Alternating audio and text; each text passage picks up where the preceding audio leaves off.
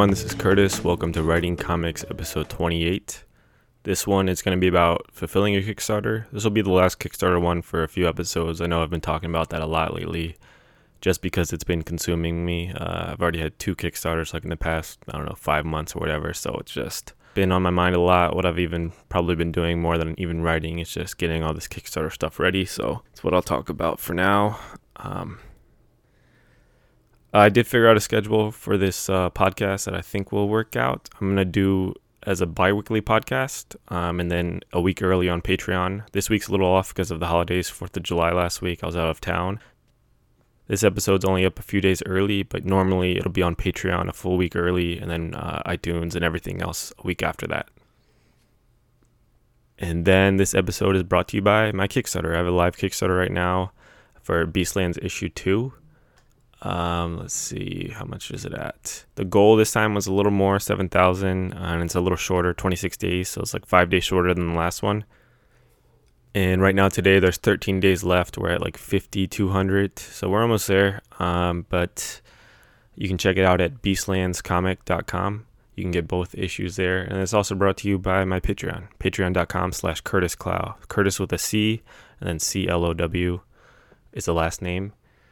I know Patreon is kind of hard to grow as a writer. I see a lot of artists that have success with it, so it's something new for me, trying to grow it and keep posting stuff there. It's kind of fun. It's like a little blog. I post my scripts there, pitches. That's like the creator club, and then we do like a monthly Q&A. And then you can read my comics early there. You can get your name printed in the back of self-published books as a Patreon producer. And then I have a few mentoring slots available, so you can check that out, patreon.com/Curtis Clow. And then also, you get the podcast early. So before I talk about fulfilling your Kickstarter, there's some stuff I did at the end of my last Kickstarter for Beastlands issue 1 that just like saved me a ton of time and really helps out in the fulfillment side that I really want to talk about. But I forgot some stuff last episode for kind of that during your Kickstarter phase. So here's a few more like advanced techniques for during your Kickstarter. One is a custom domain, which is more advanced because you have to make a website on, I just use Squarespace and you have to buy a domain. That's how I get beastlandscomic.com to forward to it, but it helps having that pretty domain, that pretty link to use on social media and stuff like that. So it is more advanced. You are going to have to pay that like yearly domain fee and that monthly service, but you could cancel like the Squarespace membership after your Kickstarter is done. For me, I didn't even bother because I'm doing so many Kickstarters, have so many planned. My last one was just a few months ago, so I just kept it active. But that's not that hard to set up, and I do think it's something that helps, having like a pretty shareable link like that. Not a huge difference, but it helps. It's more advanced. Another quick tip for during and sharing Kickstarter, and that kind of goes in with that pretty link, is on like Twitter or Reddit or anywhere else that you share it. I recommend sharing like on Twitter, like posting actual pictures, not just the link. And then you can put that beastlandscomic.com link into the tweet. So let's use Twitter as an example. And people are going to be more likely to like retweet that and share that rather than just a link to your Kickstarter. Like you're actually posting a preview of like, you can put 4 images on Twitter. And plus you can make like a thread of extra tweets of more previews. But when people see that, see those actual images, that's going to be way more likely that they're going to retweet it and share it, which is good for you. That's going to get more eyes on your Kickstarter if that shares organically. Like my first Kickstarter for Beastlands number 1, that I put out a preview of 4 preview pages, the covers, all of that stuff, and that one got retweeted like maybe over 200 times, which is like the most popular tweet I've ever had. And then for Beastlands 2, it's already over 80 retweets and stuff, so that stuff helps for sure. I actually got a lot of backers from Twitter on the first Beastlands, not so many this time, so it's interesting to compare it. Which goes into my next tip is Google Analytics and generating tags on Kickstarter. So first, Google Analytics, when you're making your Kickstarter, you can set that up early, putting in your Google Analytics code so you can track everything. And then when you go to that on the site, you can actually see like who's on it real time, where are they at, where are they located when they're like looking at your site, what referred them there. And that's really important stuff to learn from your Kickstarter, learn what was like successful and what didn't work out, because after the Kickstarter you can see how many people actually like visited your Kickstarter page within however long your Kickstarter was. That's like a really important statistic to know your conversion rate, to know what ads worked, like what social media worked, how did people find your Kickstarter. That's important stuff. And then generating tags, you go, if you have a live Kickstarter, you can go to your dashboard and you can click generate tags. Like you could put one as like email list, one as a Facebook ad, and that will generate a special link that refers back to that. And then along with Google Analytics, there's generating a custom URL, which is kind of like a part of Google Analytics. Like I said, this stuff is a little more advanced, but it's easy to do. If I could figure it out, you can just Google it or you can ask me.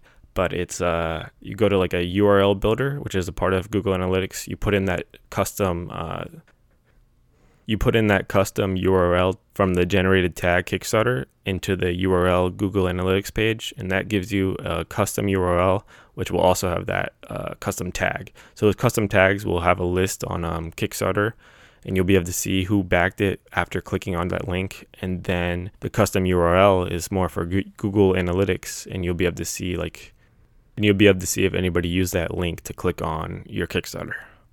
Next tip for your Kickstarter, when you're running a Kickstarter, is just the mindset. Know it's going to be a grind unless you have a huge audience. And then even at that, you need a huge Kickstarter audience. Like not everybody from your audience is going to even know what Kickstarter is. Just know that it's always a grind. Don't get down. Like this is my 4th Kickstarter and we're already halfway through and I'm still not at the goal. I'm getting close, 1,800 away.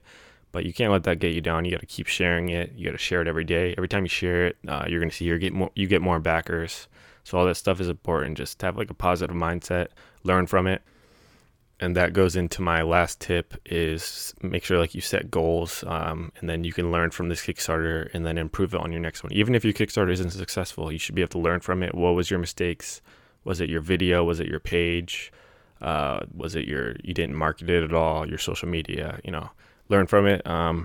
For this Kickstarter with Beastlands 1 and 2, I'm playing around with like Facebook ads and marketing the most I ever have. So I'm curious to see if that will pay off, like actually putting in a few $100s as like a marketing budget. And if it does, I'll let you guys know. Besides that, important statistics to know for your Kickstarter after your Kickstarter is your average pledge level. Like a really great average pledge level for like a single issue comic would be like around $28. My average pledge level for Beastlands number 1 was about $22. Kickstarter will tell you like the exact amount in the dashboard section of your Kickstarter, or you can just divide your amount raised by your number of backers, and that will tell you the average pledge level. And then another thing you want to know is your conversion percentage. Google Analytics will tell you that. They'll show you how many people actually visited your page from the start of your campaign to the end of it, and how many people actually pledged. And you'll be able to find out your conversion percentage. How many of those people that actually visited your page did you convert to buyers? And Kickstarters usually have a pretty high percentage. I mean, you can figure it out yourself just using math, but Google Analytics will tell you that. I mean, either way, you're going to need Google Analytics to figure out how many people were on your Kickstarter page from the start to the end of it. Kickstarter's not going to tell you that information. And then another statistic is project followers, which is, I'm not sure about this 100%, but I think that is like people that hit the heart button to save your project for later, which is usually a lot. That's just the way Kickstarter is set up, that a lot of people are going to wait. It's like that ticking clock, and then the last 48 hours, you'll get a huge boost in pledges and money. But on your Kickstarter dashboard page, it'll actually show you project followers, converted followers, and then conversion rate. So then by the time you hit the end of your campaign, you're going to have a higher conversion rate of those followers because of the 48-hour email that Kickstarter sends out. So you'll get a lot of those people converting. I usually end that with like a 20% conversion rate for those actual project followers. So that's important to pay attention to. As long as you have a lot of project followers, even though if there's not a lot of converted yet, that's good. That means a lot of people are following your project and you have a chance of converting those. And then the last tip for during your Kickstarter, another statistic one, but on your dashboard of your Kickstarter, when it's running live, even after it's already finished, you can check like, where is your money coming from? Is it coming from Kickstarter, or you have external referrers, or you have custom referrers? So custom referrers, that's like the actual tags that you make. And then from Kickstarter, that's just people that find it organically. And then external referrers, that's just people that found your Kickstarter from maybe like social media or Reddit or anything else, but you didn't have like a custom tag on that link. Which this And this Kickstarter for Beastlands 1 and 2 is a little weird for me because my custom refers is way higher than it's ever been. Because I have more of a following now with my Kickstarter updates, my email list, Facebook ads, like all that stuff I use custom tags for. So that's actually like my highest. That's 51% of my goal right now is from custom refers. And then usually from Kickstarter is like half of the money, which is 44%. And then external referrals is like 3% right now. So if you compare that to Beastlands 1, I guess it went pretty viral on Twitter, so I got like a lot of traffic from there, from Reddit. So I got 59% of my money on Beastlands 1 from actual Kickstarter, only 5% from custom refers, and then 34% from external refers. So it's just interesting to see that, and that's why it's also important to use custom tags, because you can see like how many people actually pledge from that certain link. Okay, those are like the last advanced little tips for running your Kickstarter and what to like think of in the mindset and what to keep track of. Now we'll get into fulfilling your Kickstarter. First is the printer. There's a bunch of comic printers out there. There's different types of printing. I'll probably do a whole episode on that. For my second Kickstarter, for the Wild Cosmos #1, I used Regent Publishing. They were okay. I had a lot of like defects and stuff, but that was also a paperback. That's the first paperback softcover issue I've ever done, so I don't know if that's just common with like paperback stuff that you have a lot of defects. But for Beastlands #1, I used Ninja Printing, and like I didn't have any defects. They were great. They were fast. You can like expedite ship like a certain number of copies if you want to fulfill your Kickstarter faster, which I did. They have really good customer service, and they have a pretty user-friendly quote system where you can like input all of your customization options right on their site, and then it gives you an instant quote, and then you can always email them if you have like any other options you want to make. But for Regent, you kind of have to like go back and forth with email, and the quote can take like a few days sometimes. So that's like a big with Ninja Printing is that instant quote. But I really enjoy them. I'm going to keep using Ninja Printing for now. And I usually print my books at pretty high quality, which is going to cost me more, but it's just a personal thing. Like book design is really important to me. So I printed my cover. So I printed Beastlands 1 with a 10-point cover that had a matte finish, and then the interiors were 85 pound with a glossy finish. Next up is boxing your books. So you get them from the printer. It can take anywhere like 6 to 8 weeks, or if you expedite ship it could take usually I think it's like 2 to 3 weeks, but mine got there in a week. It was really quick. So packaging your book is really important. I back a lot of Kickstarters, and some people just use like envelopes and stuff, and stuff arrives damaged, bent up. For this Kickstarter, I used a different type of box called Gemini Comic Supplier, I think is the website. And they have these like foldable boxes where the comic is actually protected in there. And then I also bagged and boarded every comic. Like it's really important that that stuff doesn't come damaged. People aren't going to like a damaged book, especially for mine that are supposed to be like collector items. So yeah, I highly recommend Gemini Comic Supplier boxes. It's a little more expensive, but like I said, it's important that your stuff gets there safe and undamaged. Next up that I changed up for Beastlands 1 compared to my previous Kickstarters was using like an actual like shipping software where you can calculate the shipping postage yourself, pay for it, and then you print it out, slap it on the box. And then in the one that I use, stamps.com, it actually includes, you don't have to pay any extra, and a postman will actually come to your door and pick up the books. So you don't ever have to go to the post office, which is huge because for the Wild Cosmos #1, we had to take all of our boxed up books to the post office, wait in line, and then they have to manually type in all the information there.